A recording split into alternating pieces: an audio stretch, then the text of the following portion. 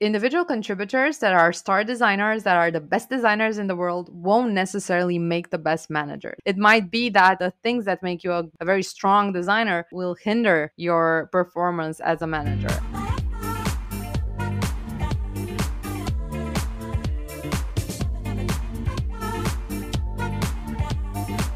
Hello, everybody, and welcome to the next episode of Honest UX Talks. My name is Anfisa, and I'm joined today by Ioana to talk about another juicy and interesting topic. And the topic is micromanagement at work environment, or in your office, or of your work, whatever context it is. Now, this question is also coming like the previous conversation we had from one of our listeners, Daniela. Thank you so much for submitting your questions. And by the way, if you also have a specific situation you're dealing with, feel free to submit your question right under this episode. If you're listening in Spotify, you will find the card with the question, which topics should be we talking about in the next episodes? Otherwise, you can also find a free or anonymous form under this episode and submit your question there. Before we start actually discussing the topic, I would also like to ask, how was your last week, Ioana? How are you doing? And maybe you would also say who is our sponsor of our podcast? Hi, dear listener, and thanks for joining. I'm gonna go ahead and thank Spline for supporting our UX conversations. Spline is a 3D design tool, and I've been talking about them quite a lot since I'm their brand and educational partner, and that's a great role to have. Yeah, you'll be hearing me talk more about 3D design, which is not necessarily so strongly related to UX. But it is a very creative and interesting field to explore. And for me, what was always very important was to try out new areas, new fields, new crafts, learn things. And so this is a great opportunity for me to expand my knowledge, if you want. I think it's a great side project sort of thing because as creators, usually I can see that a lot of designers are looking for new extra skills, side projects, hobby projects, and Spline is really great for your side project Yeah. or hobby. Yeah, absolutely. That says it even better than I was trying to say it. So thank you so much, Anfi. Yeah. Now, in terms of how my past week went, to be completely transparent, since these are honest UX talks, I'm pretty low on energy and I find it very difficult to concentrate. And I'm in a very holiday ish kind of mood. And I think it's because summer is right around the corner and my brain was sort of programmed in my childhood that when summer comes, it's holiday, we don't have to study anymore, school's over, let's meet again in September. And so I think my brain kind of anticipates that joy of being free, but I'm not free. I have a lot of work to do. So there's a conflict between what I want to do and what I have to do. And that keeps me like a bit under the weather. Like most of the time, I'm a bit, I wouldn't say depressed, but I'm like very low on motivation and energy because my internal drive says just go in your car and leave and go for the seaside and have fun, and that's it. You did a good year. But it's not the end of the year, I'm on obviously. the same boat, honestly. And I totally feel you. As my brain is also telling me right now, like, hey, man, it's a vacation time. Go out, do something. Woohoo, sunny days. Why are you sitting and wasting your time? I'm totally, totally feeling you on that. I'm happy I'm not the only one. And even in our boot camp, we see students kind of getting in this mood that it's summer and that they're more break ishy. So I think everyone experiences it. And I've been talking to other designers and other people in general. And I think it has to do with the pandemic burnout that right now, because we don't have to stress so much about the COVID and getting sick and protecting others, because things are more relaxed in most places of the world. I think we're like, now I can breathe, now I can do things, now I can go on holiday without stressing over getting COVID and going to hospital if I choose to like go to a concert. And so it's like everybody wants to enjoy a mental break these days. So I think this is what's going on. And plus, Still scared. I'm still scared to like even think that you don't have to prepare a bunch of documents, take your vaccination, whatever certificate, and like I'm like thinking I still have this traumatized. PTSD. Sort of, yes. It's kind of like a PTSD. Like you're going out, but I feel guilty for going, let's say, to the pool because maybe there are sick people there, and I need to have all the documentation and make sure I'm not sick. I need to make a PCR test and stuff like this. I'm still having like those reservations inside of me. Oh, it's so bugging, right? Yeah, I know. But yeah, I mean, it's not, I don't have any real issues. So I can't really complain. How about you? How was your week? My last week was actually fine. Nothing specifically new, I guess. Just, work as usual. Really, really busy at work. I'm actually going to a sort of vacation next week. It's a conference Asian. That's the word. But I'm going to Berlin from Prague to visit into design system conference, which is super, super exciting because I am very much into design systems. I think this year is called The Future of Design Systems. And this is not a promotion or anything. I'm just saying because I'm really, really excited about it. And yeah, I'm going to Berlin for like 5 days. It's going to be super exciting. I will also have my birthdays there.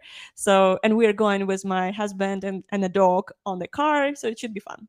I'm very excited about it. It's kind of partly vacation. And as for this week in general, yeah, so I had to finish a lot of sort of projects to hand off before this week off. And usually in startup, if you're a week off, it's like a lot of stress because you have to provide the work or the handoff for so many small things. So you really have to stress out before going out. I also wanted to say that, so I've recently added to my website a little widget that now allows people to book 101 hours or half an hour with me. So this is something new and exciting. I'm finally ready or feeling more ready or open to talk one-on-one with some of the people who need the help or advice on their design journey. So yes, if you're feeling like you're stuck in your portfolio or maybe you're stuck in a specific situation, you can now just book half an hour with me, and you can find the widget on my website, anfisign.design. Yay! That's all I wanted to say before we start talking about the topic. That's great. I'm gonna book my place. Oh yes, of course. Of course you do. You're the first one, always. Let's actually dive right into the topic. So I will start this conversation from a message from our listener. And here is what she has to say, what the problem that she's experiencing. And then we can start unpacking this problem into specific kind of questions, I guess. So she's saying that her manager and a brand designer are changing the design partially or even completely in Figma. So let's imagine a situation: you're working into something, you're working in a flow, you're handing it over for the review, and then without specific sort of agreement maybe, or there isn't a process probably established, the branding designers or manager will start tearing it apart. That's how I see it. Or maybe improving it. But again, the problem is that she, as an IC, individual contributor, doesn't feel, I guess, very good about it, because you're working into something and then everything you did is not really being built or kind of scrapped. It kind of creates a frustration, right? Because you want your work to be seen, you have this creative urge, and then if it is just not ever being built, you might start feeling a little bit discouraged. So that's a situation that I think not just this our listener is facing, but also some of us might be facing in our work environments. I also have gone through that. So my first question to you, Ioana, would be, why today in 2022 micromanagement is still a problem, and how exactly could it impact us, individual contributors, on a daily basis? What could be the implications of working with micromanagement working styles? So I think there are two angles to unpack. The first one is, why is it still a problem? And the second one, how does it impact us? So I think it's still a problem because I think the industry hasn't yet reached a level where, because of a high design maturity and a design maturity of the team, individual contributors are able to pursue rewarding careers and keep growing, even if they choose not to transition into a management role. So in most companies, the only way to grow and to feel like you're advancing your career is by switching from an IC role to management role. And many people do that switch just to grow, but in reality, they're not good managers. So it's completely different skill set that's required to be a good manager from being a good designer. Now, I do believe that a good design manager has to have a design background, because he has to understand the grassroots of solving design problems and even using the tools and being immersed in the problem space. You have to have that foundation to be a good manager. But not everyone that has that foundation can be a good manager. So there's another set of skills that makes you a good manager. And I think that we see it again and again, that people who are very good designers, the best designers, they would be great as design leads. They're pushed into management roles, or they choose to pursue management roles as an option for growing their career. And then they fail because either they're not ready, or it's just not what makes them happy, or the things that made them a very good designer, like being very detail oriented and being a bit nervous about having everything pixel perfect, then that makes them bad managers because they want to see everything pixel perfect, but maybe the person that's reporting to them is not that kind of person, and so that causes tension and so on. So maybe the very things that made you a very strong designer as an IC are enabling you to fail as a manager. So I think that's why we see that still. But we'll get to how things might get better in the future, or what I think should happen to change that. And what it can cause on an individual level is a very high level of stress. And it's a very poignant feeling of being an imposter or not being good enough, or it stirs a lot of self-doubt, a lot of insecurity. And I think that it's a pretty toxic situation to be in. I think it's hurting everyone. Even the product is hurt, because if you're not allowed to do your job right, and of course you do need feedback, guidance. It's not like what an individual contributor does is perfect, will always be perfect, needs no improvement, please don't chime in. But I do think that there needs to be some sort of guidance, challenging and everything, but the way in which you do that can make a huge difference between making it a healthy environment and making it a toxic relationship. So that's my answer. What are your thoughts around that? Yeah, I totally agree with like the fact that it could become a very not productive environment, kind of like you said, toxic environment. It is true that it's very easy to start being caught up into it and like start kind of building up wrong impressions, frustration, discouragement, and like and just it leads to miscommunication, misunderstanding, and maybe at some point it's just too much to bear. It's almost like with a relationship, you have to really work on it. It's something that you cannot just go with the flow and hope everything will be fine, because in fact, if there are problems like this, you start losing trust. There is lack of communication apparently, and when there is a lack of trust, it kind of leads you to, you know, again, like sometimes even gossip culture, which is very, very toxic, let's be honest. So you, in a perfect scenario, you would want to avoid this. You would probably want to build a relationship with your managers, be more open, stay up to date with what's going on, and expect from your manager guidance, not a directive feedback, but more of a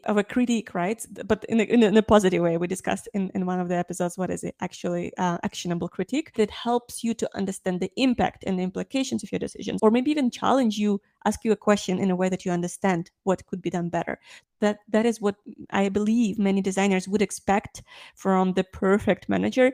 But like you said, we are still living in the imperfect working environment world, where sometimes great designers were transitioning to the management career track.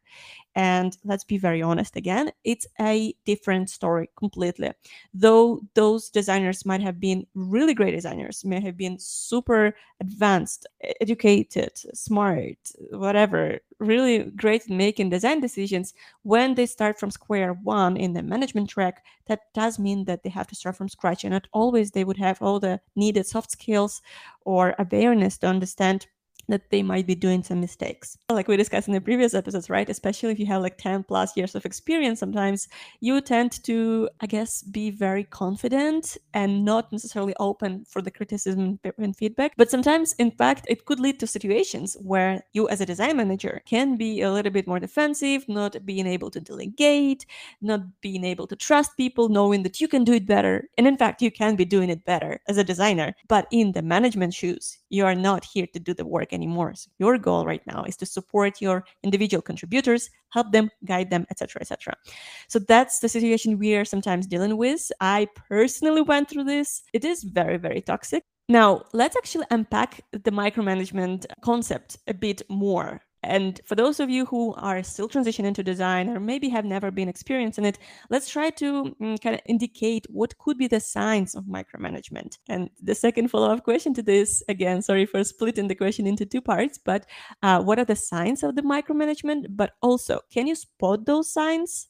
Especially during the job hunting process, maybe that could help you as a designer to make better decisions whether this company is for you or not. Very good question. Just as a disclaimer, to set the context, I've had this experience myself as well, of being micromanaged by a designer, and I've been through everything bad that this kind of situation generates. So looking back, I've reflected on the signs that were there. Maybe there were telltales. Of course, in the beginning, you think that you're doing something wrong. You feel that it's your mistake. Maybe you're not good enough. Maybe you're not communicating your design decisions good enough. Maybe the system you're going for is not right. and so on. So, but after that, you realize, especially if you see it happening with other people as well, you realize that it's a personality issue or like a behavioral issue that's not in your court, if you want. So if you can spot it in the interviewing process, I think there might be some signs. So the first, I think a common trait, it's not a rule, but I think that a common trait of people who tend to be micromanagers, if you would give them a personality test,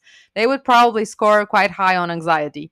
I think that if you have a manager that in the interviewing process seems to be a bit agitated, of course, there's no rule, but it could be a sign. If they seem like a person who's fighting anxiety and a bit even controlling, even in the interviewing process, even when, I don't know, booking the hour, the whole vibe, if the vibe of that person is riddled with anxiety, because micromanagement is actually an anxiety disorder, if you ask me. So it stems from the fact that they don't trust themselves enough, so they can't trust others. And so they're pretty much afraid that they're making mistakes or that their team is making mistakes and that would make them look bad in front of their bosses or the VP or whatever, the CEO. And so it's actually an anxiety malady, if you want. So if you can spot signs of anxiety early on, then there could be a correlation. Of course, it's not a rule. And another thing that you might be doing to make sure that you're gaining as much insight into the team as possible is to ask them about their workflow, the current process, how handoff is happening, how is feedback organized, handled.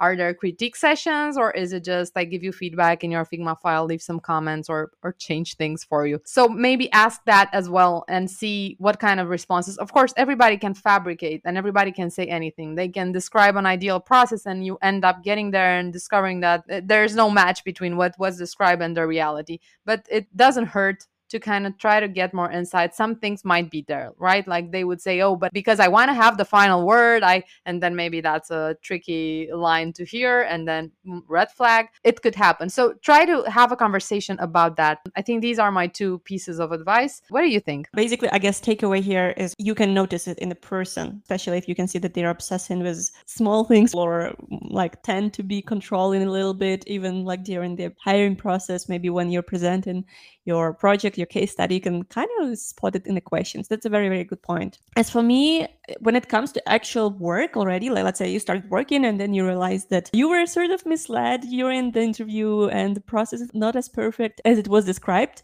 And so if you start working and you realize that, something isn't right, here are the signs that I would try to look out for. First is some sort of resistance to delegation, because usually people who are obsessed with controlling and making sure everything is perfect, those people would tend to do that themselves. And in fact, they can actually do it better than you. It's very normal that, again, like I said already previously, the great designers at some point tend to switch the career track to being a manager without necessarily really realizing that now they're not designers anymore. They're starting from scratch, and then their design background could help them guiding you, but not necessarily doing it. And that's when the whole problem starts growing from. And so when they resist delegating, when they tend to do that themselves, or like our listener said, you did a design, you hand it off, and then tomorrow you're seeing that it is a completely different thing because in the night they sit and make it differently. Maybe they improved it. However, it was not in a guided way. It didn't give you any feedback. It didn't help you to grow. Eventually they did design instead of basically both wasted time. They as manager didn't grow because they didn't help you growing, and you as a designer didn't learn from it anything, right? So it's a problem for the company eventually. And that also is a sign that this manager is maybe not a good manager just yet. They need to take some courses, get a feedback, get somebody guiding them, etc., etc. So delegation is one of the big red flags for me. Maybe also sometimes, like, I call it backseat driving, or actually I've heard it from one of our previous colleagues. So there is this term in US called backseat driving, when let's say you're doing something, so you're driving the car, you're driving the project, but they would start overlooking and overseeing what's going on and trying to ask a lot of questions. And sometimes it could be even distractful, because you can see that those questions are coming from the place of lack of trust and making sure that everything is perfect, because if they were doing it, they would make sure it's perfect, but they are hoping that you would make it perfect. Now they're like backseat driving you, I guess. So that is another sign that did happen to me a few times. sometimes, I would say. Maybe start correcting tiny details instead of looking at the big picture. So sometimes, again, what happened to me was that very, very high level management designer in our design team would actually start doing icons. And you would be like, why would the person that is responsible for a bigger picture and then blocking the design team, and I guess more empowering design team, is doing icons? Right? That just doesn't make sense anymore. So those small details are a very, very big fat red flags as for me. Talking about now the hiring process, right? The second part of the question, and when you maybe can spot those signs. Apparently, because you didn't work together yet, it will be much harder. And like you said, there is no rule that will tell you that if this person is a little bit anxious, most likely they will be micromanaging you. But I really like how you always tie things to the root of the problem, the psychology. And I agree with you that you would have to look out for more of the psychological signs rather than specifically working together and recognizing, how it feels, because it's going to be impossible until you start working. So yeah, your ability, Joanna, to always find the root of the problem in the psychology is really, really great advocacy for actually studying yourself and learning psychology, or even working with a psychotherapist. That's exactly where it stems from. It's actually from my own work doing therapy for the past 8 years. So I've been trying to understand myself, which is the hardest part, and then the ones around me, which is impossible. My partner, my parents, my probably I'll be doing therapy to understand my daughter. So, but essentially trying to understand me. So yeah, I think if I ever get bored by design, I'm gonna become a psychologist. Don't get bored by design. Can you be my manager? I would be super lucky to have you as my manager. Anyways, let's move on to the next question. As we discussed already, why this is happening and what are the signs of micromanagement, and we established that yes, indeed, it is happening sometimes today. What can the IC actually do in the situation when they realized, okay, here's what they have to deal with right now? What maybe are some of the constructive ways, any tips that we can share with our listeners, especially those who are dealing with it right now? And also, by the way, little add point to this, our listener also mentioned that they try to confront their manager. So the manager is aware about this problem, and it worked for a few, I don't know, months. But then it repeated. It started coming back again, and then it's again the same problem. So the listener was asking, should they be also reconfronting them again? What are the ways to deal with it, right? So confronting itself is a very straightforward answer, but how can they make it more effective, right? Let's try to unpack this part also. Let's do that. Well, I would have started with confrontation, obviously, but I understand that. So typically, this is the first step, I think, or not necessarily the first step, but it's an important step. It's the key step, if you want, in trying to solve the problem from your side. Because the thing is that you're not the one who needs to solve the problem. So many people empower themselves, or they like put the weight on their shoulder to fix things, to make things better, to solve the issue, when in fact they're not the ones who should be fighting for that. I'm in the psychological mood today, sorry, but it's like when you have a bad relationship with a toxic person and then you keep trying to fix that person, but it's not your job to fix them, it's their job to fix themselves. You can't fix them. Even if you could, you can't. So it's like waste, complete energy waste.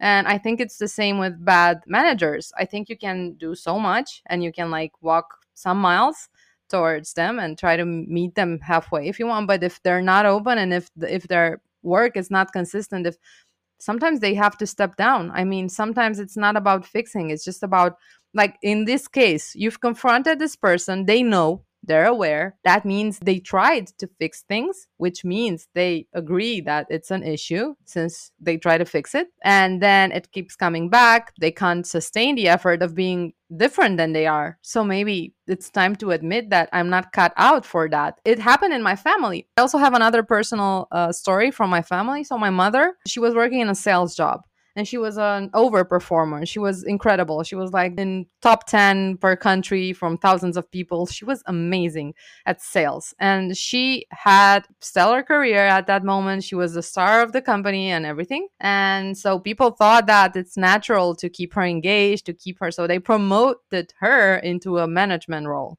And then that's where things started to like shake. And then her career went to pieces because she couldn't sustain a management role because she wasn't a good people manager. She was very good at selling. She was a very good IC, but she wasn't good at managing people. And it became increasingly hard for her to admit that. Her team started to like leave. She felt demotivated, depressed. She felt like she's in a career turning point, and then she couldn't ever recover that drive and motivation that she had for many years up to that point. And then things didn't go as well for her in the next couple of years. So the point is that sometimes you just have to admit that this is not right for you and not keep pushing into hurting others and the environment and doing work that's not management work with the title of a manager. Because the thing is that, like you said, these people typically spend their times doing style guides, doing icons, doing wireframes and things like very detailed, switching, I don't know, fonts on screens and whatever. So they're not doing management too much because they don't like it. And they feel, I think deep down, they realize that they're not good at it. So where I'm trying to get at is that at some point, at many points, I mean, at all points, it's up for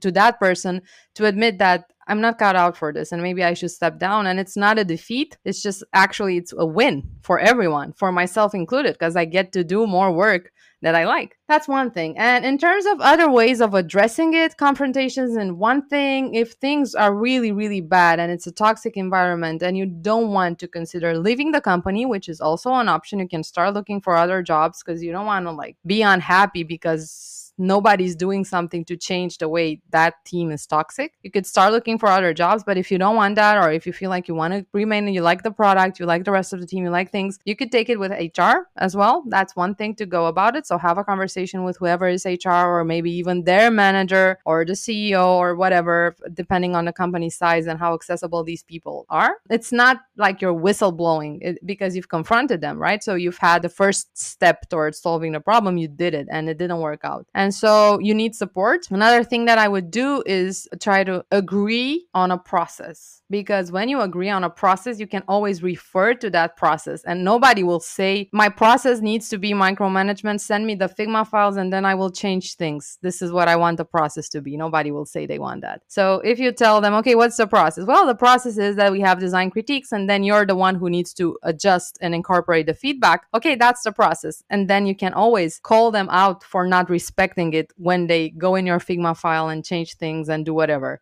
So agree on a process, make it transparent, make it public, let the whole team know that that's the process. Maybe even people outside the team. It's easier for you to hold them accountable when things are not going as agreed together. So this is a very important point. Put it on paper if you want, just like a contract, right? Because then it's easier to measure when you're off the contract. So I think these would be my small bites of advice. How about yours? Yeah, I love those points. And I do have a lot to add to those, actually building up based on those. I would say that there are two ways to go about it. And it really depends on how far things are bad already, how much they are in a bad state. If it's been happening for a while and you've never been able to confront it and now the trust is really not there, it's going to be very, very hard to fix the situation. It's going to be a long, long work where both sides, you and your manager, would need to work on this. If you're in a better place when you're still able to reestablish the trust, I guess, almost start from scratch, forget about what happened, but be able to be open and again, try other ways to work together, then it's actually a much better place to work and kind of make it more effective together. Like you said, and like I think our listener also did, definitely the best way to start from it is to confront. Depending on what kind of relationships you have, it would be great to have this trustworthy environment in which you can not accuse anybody and not come hard on them, but really more of a explain your position, how you feel, how it impacts your productivity, efficiency, and how it eventually then impacts the whole company, right? So it would be really awesome if you can be honest and candid, but not accusive in that conversation. I mean, that's definitely a great thing to do in boss contexts when it's been happening for a while and it's very hard to unlock those relationships. And then when it's still in the beginning, that's like definitely step one always. But again, if you're in a situation when the relationship is still easy to fix, I would say, then like Iona said, I think it's a very good approach to start building a better plan, set the right expectations, maybe start from the kickoff workshop when everybody could agree on their roles and the manager would not even necessarily be a part of the project, but they would always be involved and understand what's going on there. Maybe, again, there are steps that you are taking and you just want to inform your manager about the steps you're going through. Especially make sure you have one-on-ones with your manager every week, preferably, community where you can discuss your challenges, the progress, the updates. If it is, let's say, in different time zones, you can also use some sort of Loom or Sloom. We also call it Slack Looms, when you can record updates. For example, right now I'm working with the PM who is in Australia, so we literally have no overlap in the working hours. However, I feel like it's very, very cool how we can collaborate through this Loom recording. So I would work on something, I would record the progress, and the next morning he wakes up, he gives me the feedback, and so the next day at work. And sometimes we would have like a little half an hour crossover so we can actually jump on a discussion if needed. So I think even like remotely with a very different time zones, it could still work if both people are open to it and can kind of adjust to this work style. But for sure, like setting the clear expectations, having the plan, and always being able to update the manager or whoever you're working with is hyper important, because that way you start building trust. That way the manager starts understanding you, who you are as a person, as a designer, how you work, how you think, what kind of challenges you might be going through, where you usually get stuck, or maybe where you have frictions or creative block or whatever, and help you preventing this from happening, help you giving you resources, suggestions, tips, maybe support you when needed, or in moments when you need real candid feedback, give you that feedback, right? So I guess I'm leading towards the notion that the trust is very, very important in those relationships, specifically with your manager. And I do always, for example, when I'm looking for a next job, I always make sure the manager I have, I can trust this person, that I can build those relationships with this person. For me, it's just like a chemistry test. And if I don't feel like there is a chemistry, it will be very, very hard for me to build this relationship. It would be an extra effort, which you don't usually want to have in an already pretty demanding job. And if, let's say, again, you're still like in a process where you can establish the trust or can establish your strong sides, this is the next tip already. You can try to establish your strong sides. For example, if your communication with your manager is not good enough yet, if you're just getting there, if you're establishing it, like you're starting a new job and you're trying to build it, I think it's important for you to establish your strong sides, or sort of your strengths or superpower area, where you kind of have to claim your strong sides or superpowers, right? For example, you need to be aware that everybody is very different, everybody thinks differently. If you would, for example, run a design critique in your team of 5 people, you would see how everybody has different perspective to add. Somebody would be very detail oriented and UI and interactions. Somebody would be very big picture thing. Somebody would be asking questions about data. So everybody has very different angles to contribute, and you need to know what's your angle, what's your strong side. And so at least you will be able to claim that you're not like wasting anybody's time. You have a lot to add to that team, and you have your own perspective. Maybe you're not good at something. It's very important to also establish with your manager what are the things that you would like to improve. Maybe the visual side is still not there yet. Maybe you're working on it. Maybe you're having some career growth plan, etc., etc. So it's a different conversation. But I'm just saying that knowing your worth and your strengths, and also making sure that your manager knows it, would help you to build a trustworthy relationship when everybody is aligned and understanding really what's going on in the team, and also make you feel a bit better, I guess. Yeah, I don't know if that's the right way to say, but you got it. I hope. And another thing, maybe besides confronting them, is also to maybe in the beginning of your relationship with your manager, somehow hint them how you like to be managed, I guess. I don't know if that's a right way to put it, but explain what you expect from the relationship with your manager. Explain how do you think you can benefit from having those relationships with the manager. And if you immediately, before the situation even happened, you already established and said, like, I'm expecting you to help me with this and this areas, because I do feel like I'm lacking the experience there, and maybe you can help me with those areas, etc., etc. Maybe again that could give your manager a boost or guide them as well to help you rather than fix you. You know what I mean? Fix for you. I would say let's wrap it up. My top 3 takeaways. So my first one is that individual contributors that are star designers, that are the best designers in the world, won't necessarily make the best managers. So I think this is like a cautionary tale for companies and for people that tend to promote the best designer into a management role, that it's no rule that if you're a very good designer, you're going to be a good manager. On the contrary, I think there's little connection. Sometimes it's even that if you're the best designer, you're probably not going to be a very good manager because you're very detail oriented, you're very nitty gritty, nitpicking, and so on. So it might be that the things that make you a very strong designer will hinder your performance as a manager. And I think that the main thing that companies should do, and everyone in general, just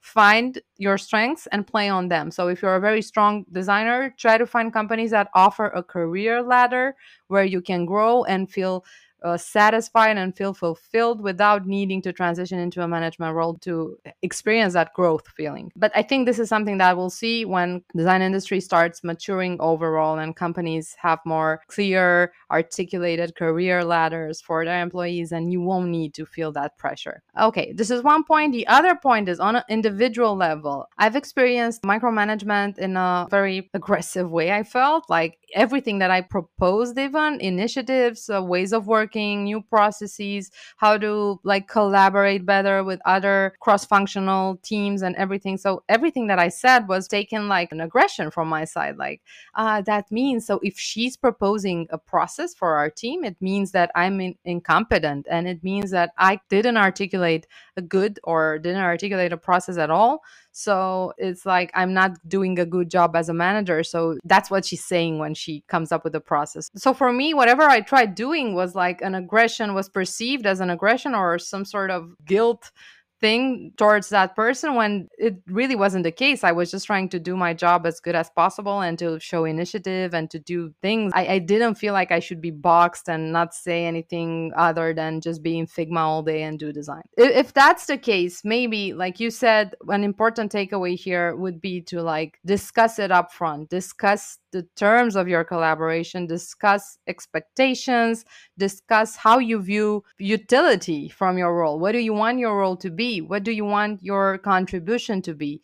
And then also understand what's their expectation and how much autonomy you're going to have. And if you can't leave without autonomy, then maybe that's not the right place for you. And so that's the second thing. And then the third thing would be, it's something that probably some people might view as a failure or as running from problems, but sometimes you just have to leave that toxic world behind, because it's not your job to fix people. I mean, we should all try to do that, not turn your back at the first sign that something becomes uncomfortable or it's not working. I think we should sit there and try to fix things, but it's not our job to fix people. And if it's doing you more harm than good, and if your mental health is starting to be affected even after you've tried to address this problem openly, then maybe it's time to consider a new job and, who knows, more satisfying opportunities. What are your top 3 findings? Love your points, as usual.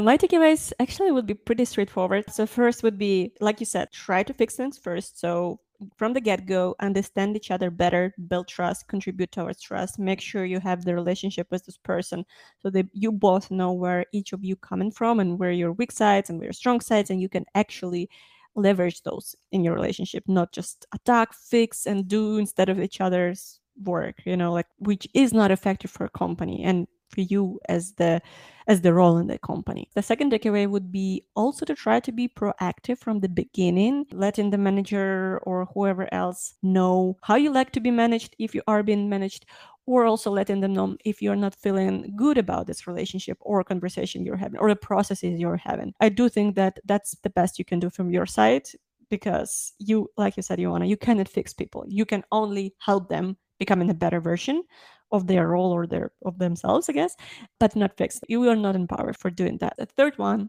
and also pretty straight to the point, is the communication is always the key, right? So being able to set the clear expectations, have the plan, even though the plan is usually going wrong, but that's not a key here, is that everybody is aligned, know what's going on, and update whoever you're working with, and maybe even share the challenges so that person, instead of fixing for you, can always prevent issues from happening or guide you or give you the actionable feedback rather than directive feedback or the toxic feedback.